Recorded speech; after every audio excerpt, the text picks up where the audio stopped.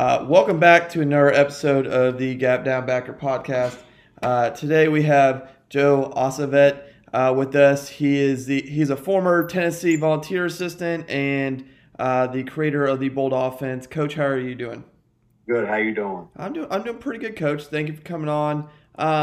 Just in case for some reason somebody doesn't know who you are or they haven't heard of your Bold Offense. Kind of how did you end up most recently at Tennessee and designing kind of the Bold Offense? Where was kind of that progression from? Sure.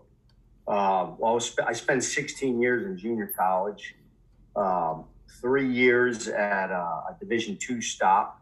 Went back to be the head coach at junior college at a couple of stops, and then wound up coming with Pruitt staff to Tennessee 3 years ago. Bold Offense was kind of created through all my stops. I was a firm believer in the downhill run game.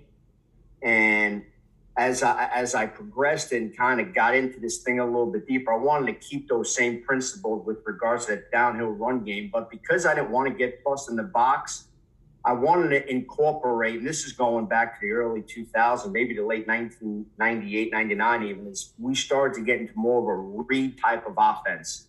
We were always going to have even numbers in the box.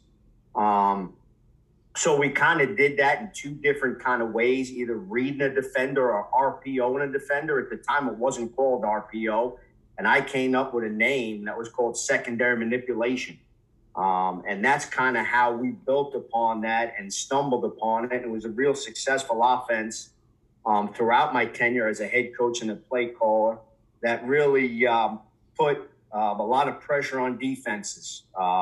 Because it eliminated them the stems, we took advantage of aggressive fronts, and like I said, had the ability to be plussed up or even number count in the box.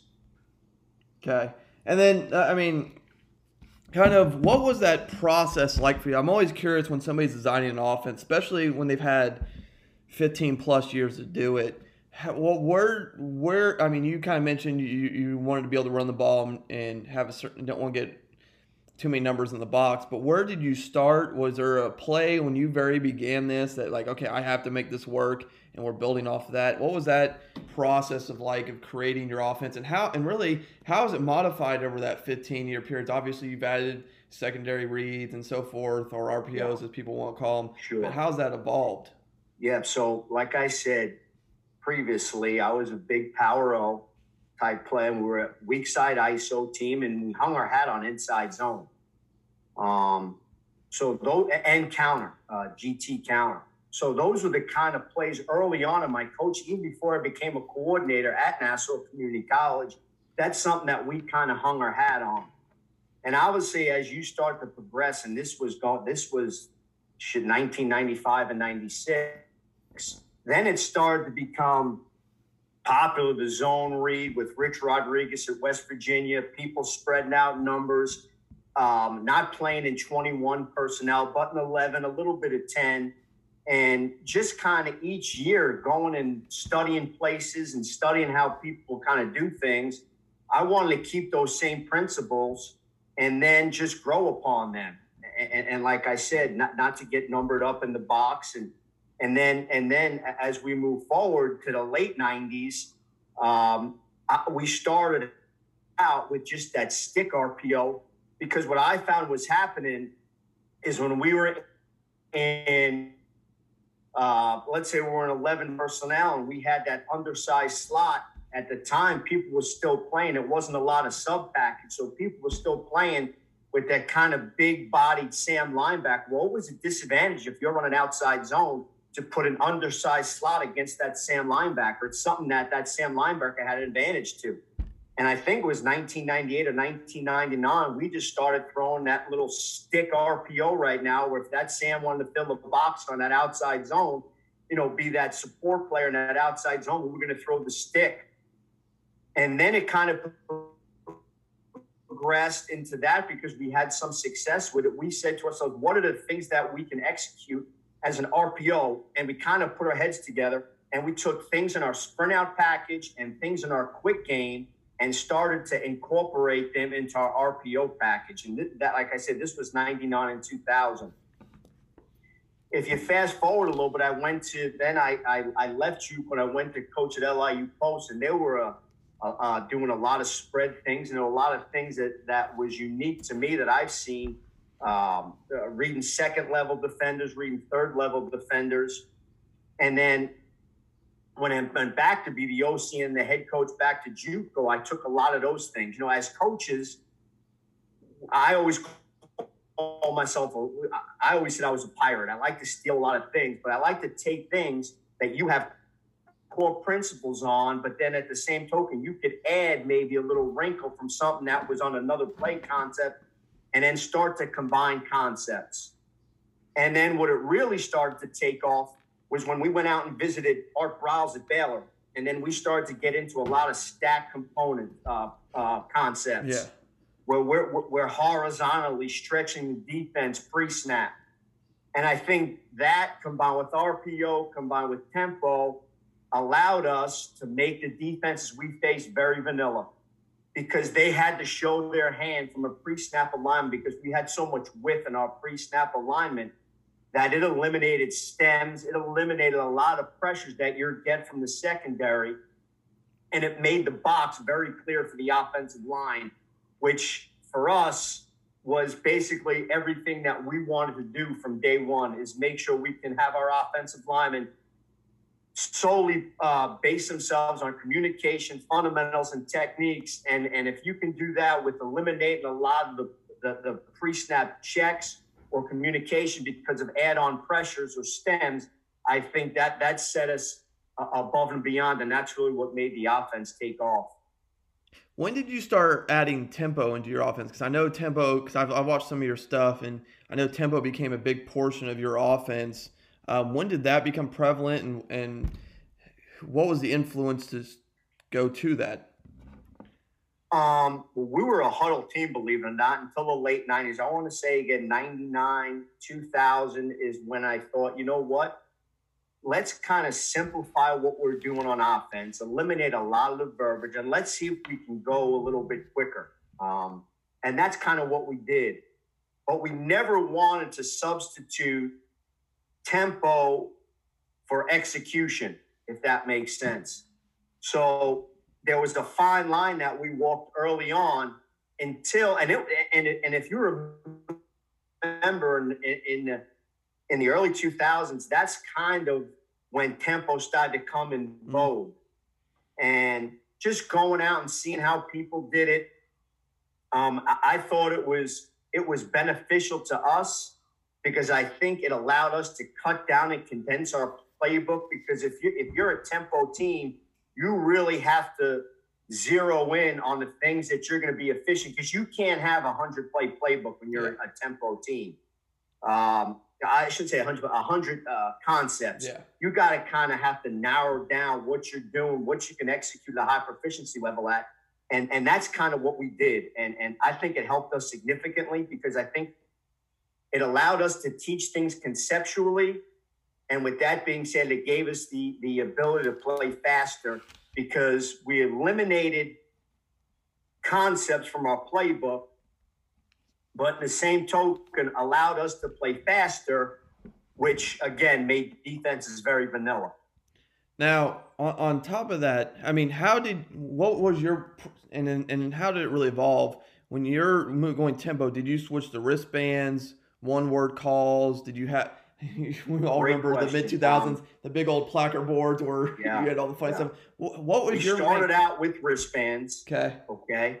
And then we got away from it. And the reason why we got away from it is because we thought it slowed down by the time our guys got the signal, look at the wristband, then get a line. And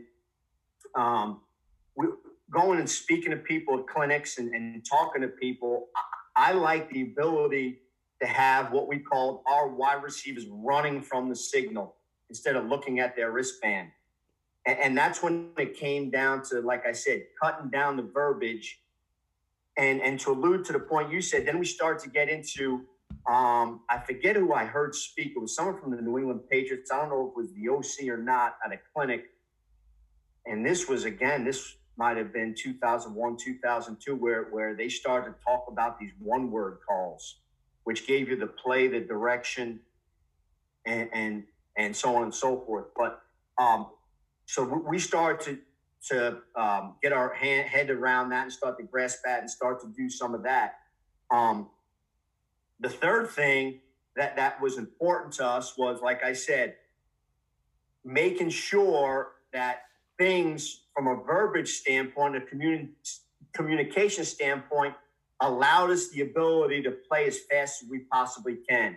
So the word association, the one-word calls, all those things kind of created what the bulk offense was. Yeah. And again, I pulled things from a lot of different places, but things that I thought could fit from what people were doing conceptual, I thought would fit in our offense. I kind of pulled and took things, and that's kind of how we created it.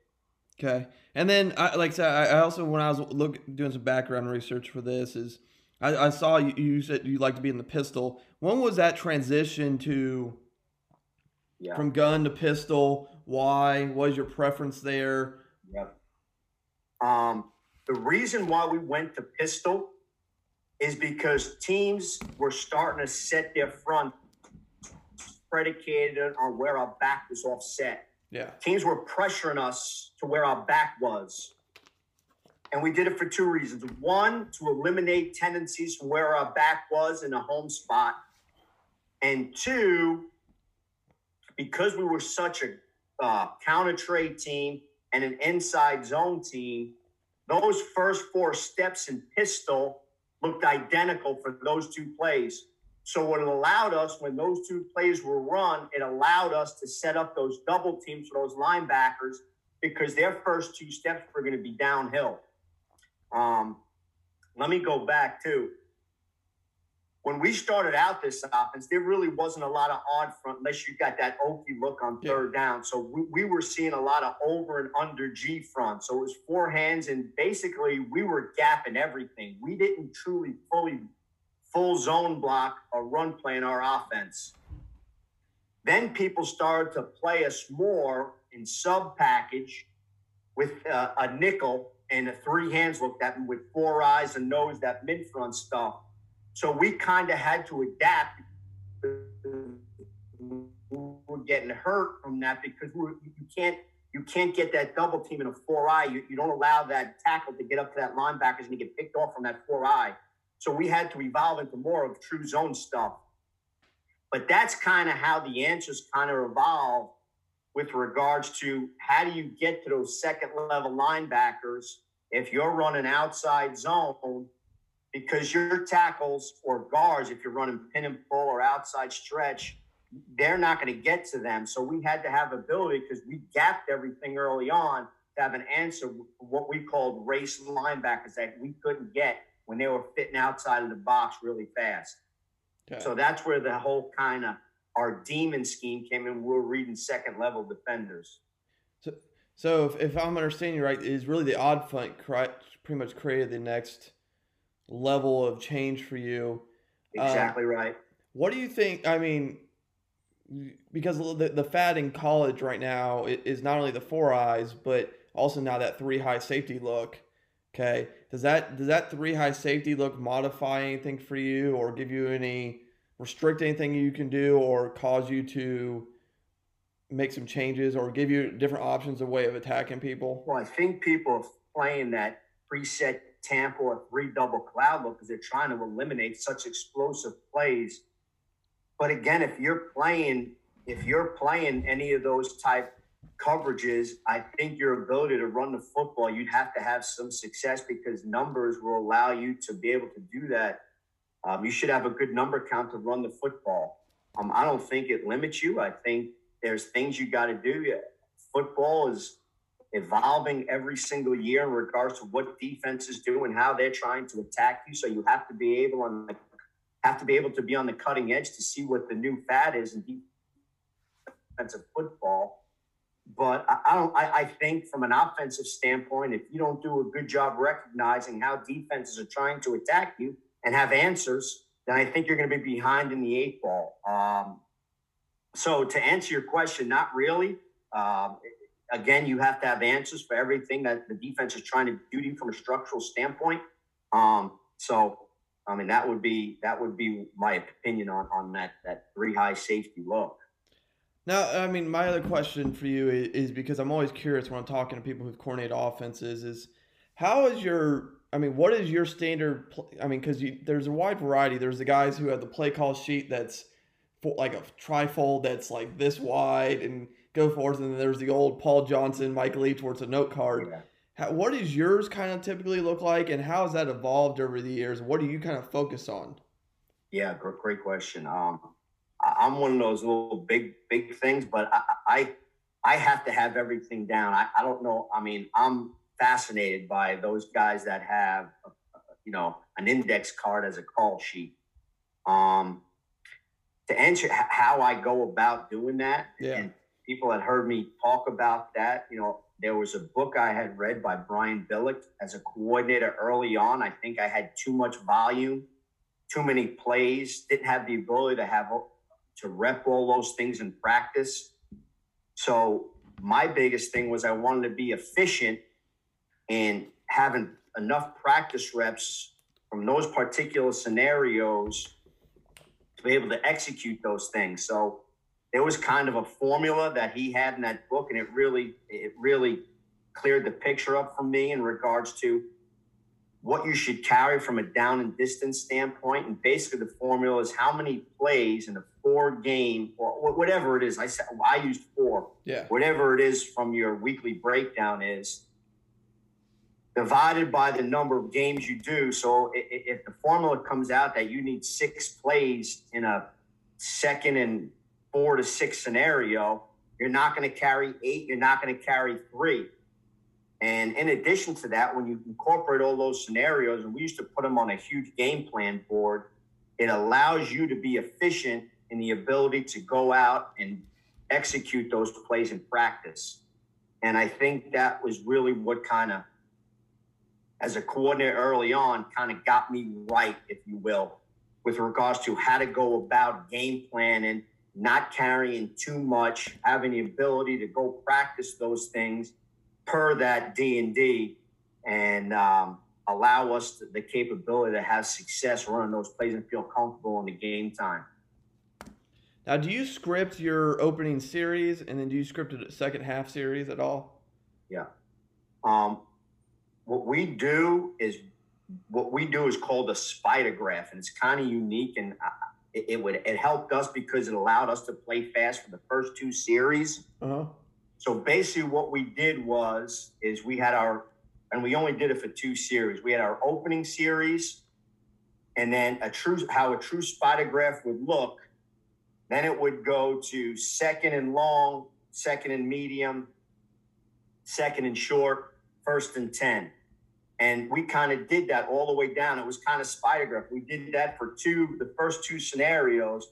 But it was kind of good because we kind of knew exactly where we were going to. There was not a hesitation. Mm-hmm. It allowed us for the first 2 series to play lights out, real sonic fast in regards to what that play was. In addition to that, I think it allowed our players to know what to expect in regards to the play calls for the first 2 series. And it kind of gave us an indication of what we were going to get formationally for that specific game, because we tried to put a lot of things in there and show a lot of different things to see what we would get per D&D. Okay. Now, is there, like, and you mentioned right there's a lot of things you're looking for there. Is there anything specific you like to try to find out early on in those 2 opening series about defense? Yes. And how they're going to? Yep. What were they going to do when we had our tight end attached? So we're in 11 personnel. We're going to get 2 high. We're going to get rock and roll safeties. Where were they going to fit that extra player in the box? And then additionally, what were we going to get to 2x2 open or 3x1 open? What was the coverages that we thought during the week in our workup? Was that how they were going to play us? And if so, then we were golden with regards to kind of what we thought we were going to see, or what would their adjustment be for that week. Like I said, because we did a lot of different things formationally, we saw a lot of different looks on the back end in regards to rock and roll safeties, people playing cloud or rotating things. So it kind of gave us an idea of what we're going to see for that game and allowed us to make adjustments real quick if there's something that we kind of thought was unique or different that we might not have caught on film, or they're showing a different look to us. Okay. And then my next question to you is from how much, what stats or key, what stats is probably a bad word, numbers, what are you looking for or charting throughout the week? Like, I know some coaches are very big on like explosive plays. How many did we have last week? How many or what plays were explosive against that defense over the past couple weeks? Or I talked to one coach the other week, and they were very big on play efficiency. It's like, I don't care what yards per game are. I don't care about any of that. How efficient were our plays? What plays were efficient? What plays weren't? Is there anything you focus on throughout the season and that you evaluate after the season? Well, during the week, and I think you got to do this week to week, there's a couple of factors. One, I think you have to make sure you're charting your tendencies. What plays you run from formationally that can tip your hand to the defensive coordinator? And to piggyback that, what can you do to disguise your best plays formationally to eliminate your tendencies, if you will? In regards to what we chart during the game, we're charting explosive plays. We're charting run-pass ratio by down and distance, especially in your P and 10s. You know, are you heavy run or your heavy pass? And you'll get them after every series in regards to where you are. You're charting third down coverages and pressures. And I'm talking about this is during the game. Yeah. During the week, you're going to do an explosive. You're going to do an explosive play. What plays were successful against that defense? What hurt them and why? But that's kind of what the workups that we're doing during the game. And more importantly, during game week, you're kind of setting the table in regards to what is the front and the coverage when you come out in this formation. I think that kind of is the groundwork of step one of where you got to start your game plan. What are they? Are they multiple front? Are they going to play in 11 personnel, in a four hands look? Are they going to play in 10 personnel, in open sets? Are they going to play in a three-hand look? So I think you've got to kind of do your homework to find out what the defense has done to you, it's done to your opponents, and kind of that's the foundation of where you start your game planning. Now, my next question for you is, because obviously you're very RPO heavy, and I think there's a trend amongst high school coaches heading that direction as well. But when I talk to a lot of like DCs, the common answer is, I'll just play man or man free Man coverage and leave 5 to 7 in the box depending on formations, etc., and deal with you there. Now, obviously, that doesn't always work because if my athletes are better than yours, blah blah. But what do you recommend for OCs that they're just going to go man free or just trait zero against us and try to load the box that way? What is your recommendation on how to attack that? Sure. First thing, if people are playing man-to-man, start to reload the back, either starting out empty or bring them back to the home spot, okay? Because we did the in vogue thing was to get the man, get into a good protection you feel comfortable with. And again, it could be a 5-man protection. It could be a 6-man protection. I always like to get everyone out and keep it 5-man and try to get the back on the backer. Or if we thought we had a mismatch on the perimeter, try to go formation into the boundary, take our best receiver, put him to the field. There's a ton of different things. But if I know that if I get an indicator that you're going to play me in man, we're going to get right into our man beaters. And we're just going to rep the shit out of those type deals.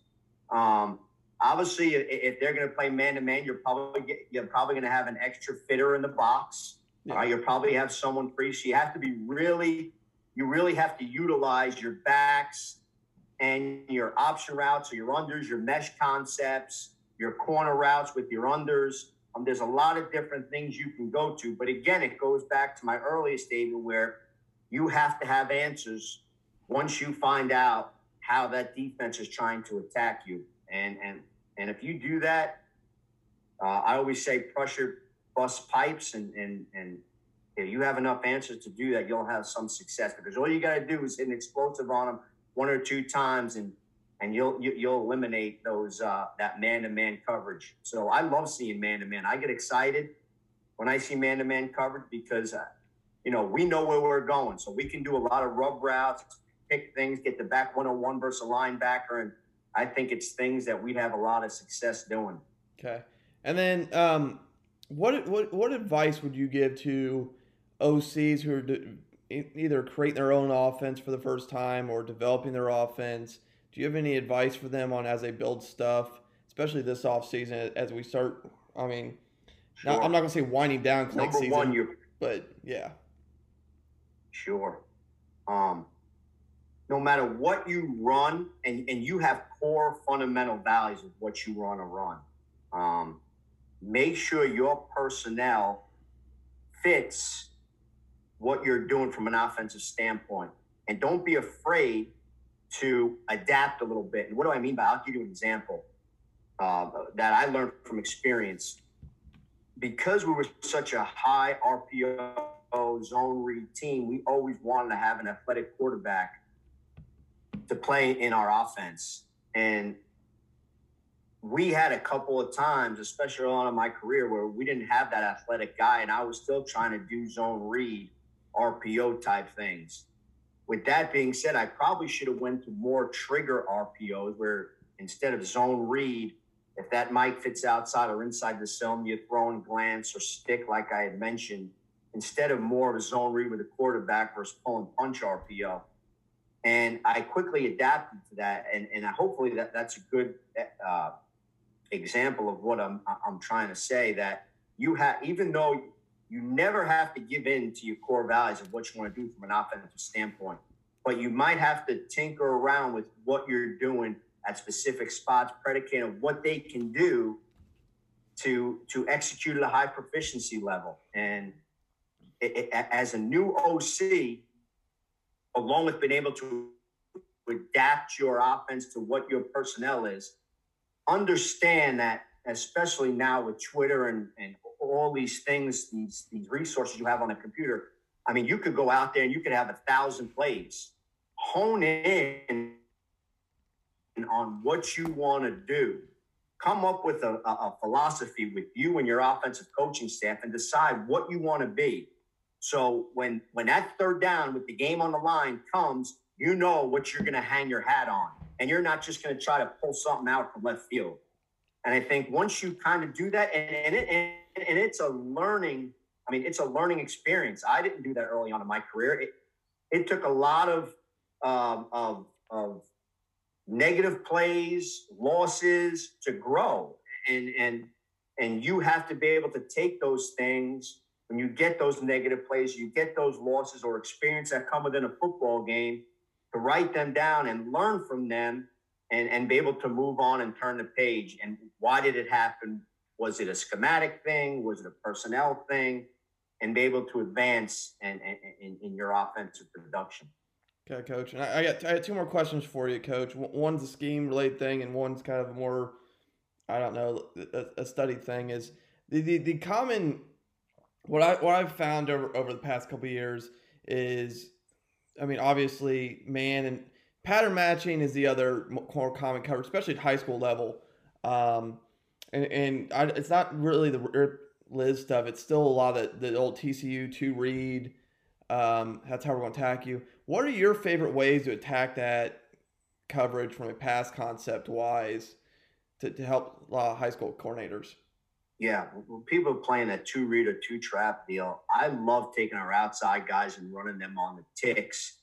Here's a whole thing that I kind of do too, and run your guys on Okie routes or sticks, trying to hold those corners and try to make those safeties come off the hash and play the outside, that 20, 25-yard honey hole, on the boundary. As you're drawing things up conceptually from a passing standpoint, you have to have some knowledge in regards to defensive coverages. Yeah.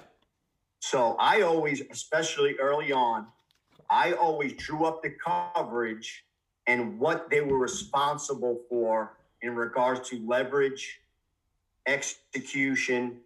And I kind of, drew it up and then matched kind of where the concept would kind of attack that. And if there's something I liked or something I kind of wanted to add, that's kind of how I went about doing it. But anything in that two trap or two read where you're getting that corner reading a release of two, any whip route back in, you can run that inverted smash. I love the double post into trap or two read. Anytime where we can try to get 2-on-1 on those safeties, or in fact run two verticals and get them up the hash like that 20 to 25 yard honey hole right there is how I kind of would attack that. But occupy those corners somehow and throw some tick balls is how I would attack that type of coverage. Okay. And then my last question for you is who do you like to study? Who do you like to follow? Who do you watch? Obviously, as we talked earlier in the podcast, football is evolving every day. It's changing. It's evolving. NFL, high school, college, offensively, defensively. But who do you like enjoy watching and enjoy studying? This is kind of going to be not a great answer, but I kind of like watching everything, and it don't matter if it's a tempo offense, if it's a 21 personnel. I think if you kind of find out how, and the good thing with me is I had the ability to have every single game footage from NFL to every single college, especially the past 3 years at Tennessee, and on my hard drive, you study so many things. So there's not like one offense that's greater than the other. I think how I kind of watch film is I kind of break it down by down and distance, if you will, and see what people are playing. You see the different pressures that defenses are bringing. You see the defensive fronts when the tight end's attached or the tight end's maybe at number 2. Are they playing stubby? Are they playing stump? Are they playing poach? That's kind of how I watch film. I don't really watch film like from a team perspective that this is who I kind of like. I kind of more watch it specific by down and distance, or specific by protections, or specific by run game. Hopefully that answers your question. No, it does. There's not a particular team that I kind of look at. No, I think that's a good little tidbit there about what you're watching specifically, because everybody does it a little differently, and I'm always curious how people do it, especially when, and I think that's a good point right there is, okay, I'm more care about down and distance, what people are running, okay, and then kind of break it down by scheme. So I think that's I don't know how you watch something and can see coverage, protection, what the play concept is, what's the quarterback's read. I think you really got to hone in on specifics when you're watching film, either offensively and defensively, to get the gist of what's trying to go on. Because if you're trying to get the gist of all 22 players and what the coverage is, what the offensive concept is, are you honing in is it a middle field open, middle field close read? You kind of get blurred. You kind of become a spectator rather than to hone in to what you're kind of looking at. That's why when I kind of watch film, I'm looking either like it's specifics. I'm looking at protection. I'm looking at run blocking scheme. Maybe I'm looking at back end coverage by formation. I'm looking at D&D concepts. So this way I can't watch a play and hone in on all 22 players and conceptually get a feel of what they're doing defensively and how the offense is trying to attack it. I don't have the capability to do that. Some people might. So when I'm looking at things and I'm taking notes down, I'm looking at something specifically what my study is for that footage or that down and distance scenario. Coaches, that was another episode of the Gap Down Backer podcast. Make sure you check out our sponsors and affiliates below. Make sure you give Coach a follow on Twitter. His Twitter handle will be below. Link to his CoachTube would be below. Also, Coach I know has a series of DVDs with, what was it, Coach's Choice? Or who was it through, Coach? Yeah, Coach's Choice. Coach's Choice. So if you want more information on his bold offense, that's another area you can look at for that. And then, as always, if there's any specific part of this video you want to go back to and listen to, whether it be on YouTube or on one of the podcast apps, the tags will be in the bio, so you can go back to that specific time code and be good to go. Thank you, coaches, and that was another episode of the Gap Down Backer podcast.